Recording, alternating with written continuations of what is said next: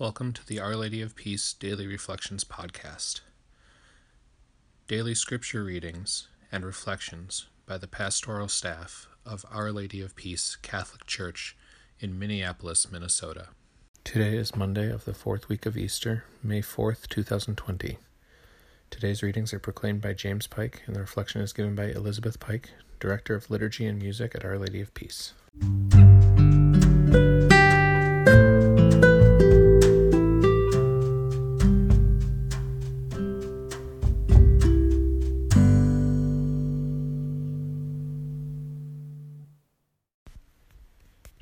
A reading from the Acts of the Apostles.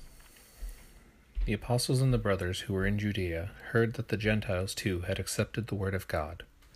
So when Peter went up to Jerusalem, the circumcised believers confronted him, saying, "You entered the house of uncircumcised people and ate with them." Peter began and explained it to them step by step, saying, "I was at prayer in the city of Joppa, when in a trance I had a vision, something resembling a large sheet coming down, lowered from the sky by its four corners, and it came to me. Looking intently into it, I observed and saw the four-legged animals of the earth, the wild beasts, the reptiles, and the birds of the sky.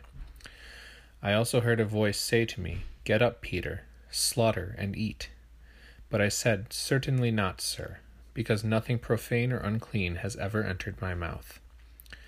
But a second time a voice from heaven answered, 'What God has made clean, you are not to call profane.'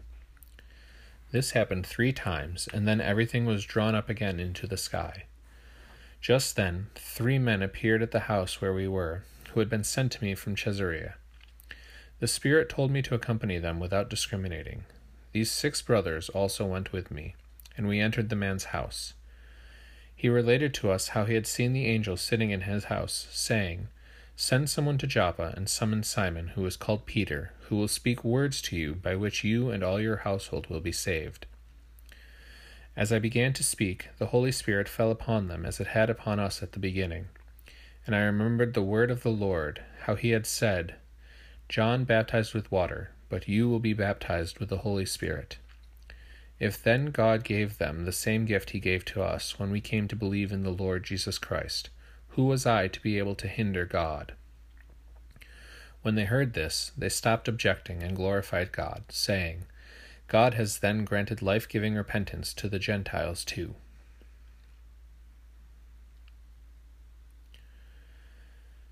Athirst is my soul for the living God. As the hind longs for the running waters, so my soul longs for you, O God.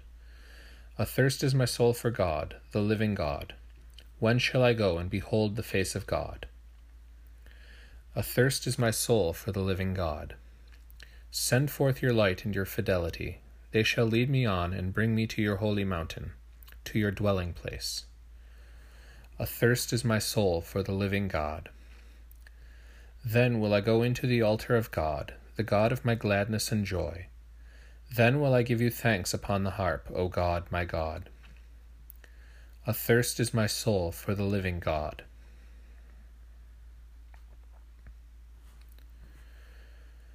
A reading from the Gospel of John. Jesus said, "I am the good shepherd. A good shepherd lays down his life for the sheep. A hired man who is not a shepherd and whose sheep are not his own sees a wolf coming and leaves the sheep and runs away, and the wolf catches and scatters them. This is because he works for pay and has no concern for the sheep. I am the good shepherd, and I know mine, and mine know me, just as the Father knows me, and I know the Father, and I will lay down my life for the sheep. I have other sheep that do not belong to this fold. These also must I lead, and they will hear my voice. And there will be one flock, one shepherd. This is why the Father loves me, because I lay down my life in order to take it up again. No one takes it from me, but I lay it down on my own. I have power to lay it down, and power to take it up again. This command I have received from my Father."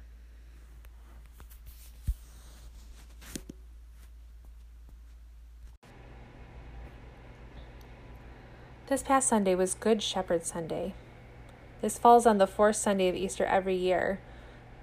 And this is a Sunday we reflect on the image of Jesus as the Good Shepherd who cares for us, his sheep. We are fortunate that this Good Shepherd reading is continued today so that we can continue to think about this image.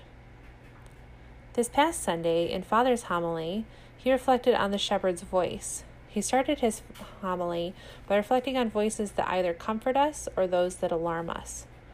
This immediately brought to mind how my baby responded to my voice when he was first born. I remember on the first day of his life, I could not get out of bed because I was hooked to various tubes and IVs during the day, and James left the room for a moment to get some coffee. My baby, Benedict, woke up during that time and started to cry. I began to speak to him from across the room, and immediately he started to settle down. I was amazed by this, but in fact, I'm sure this is quite common. After all, he has spent the last 9 months hearing my voice. This brought me to reflect on the shepherd. In our times, we don't really think much about shepherds, especially living in the city as we do. But even those of us who have experience with farmers who care for sheep know it doesn't look like the picture Jesus is painting. Many times farmers aren't around tending their sheep all day, keeping vigilant watch. They're doing other things. And yes, they would protect their sheep from predators, but not necessarily laying their lives down for that sheep. Most farmers I know back home would perhaps try to frighten the wolf away, but if the wolf did not leave, they would grab their gun or their bow. On the other hand, a mother or a father, we can easily imagine laying down their lives for their children. A mother or father can be a loaded image for us because our parents are human beings with shortcomings, and sometimes those human beings harm their children. Of course, Jesus is not like that. He is perfect and does not wish to harm us. Nonetheless, it can be powerful for us to imagine a parental God. Our God, who is Father, Son, and Holy Spirit. Our God who loves us so much that he is willing to die for us. A God who wants us to know him so intimately, the way that a child knows his mother or her father, and a God who does know us so intimately in the way a mother knows her child, able to identify what different types of cries mean what, and to know what is best for us even when we do not. Last week in the podcast, I reflected on taking time to know Christ by encountering him in the Word and sacraments. This week, I invite you to reflect on him by knowing his deeds that are expressed in those very same things. When I was in college, a Protestant pastor once said to me, "I cannot understand why anyone would believe or love a God other than ours, because only our God shows us that he is good." This always really stuck with me. Only our God is willing to take on human flesh. Only our God is willing to enter into our state as human beings, rather than sitting high above us, removed from our suffering.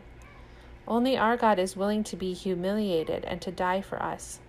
Only our God is willing to become a humble piece of bread, to dwell within the flawed institution and the people that make up his church, so that we can know him, and so that he can be with us.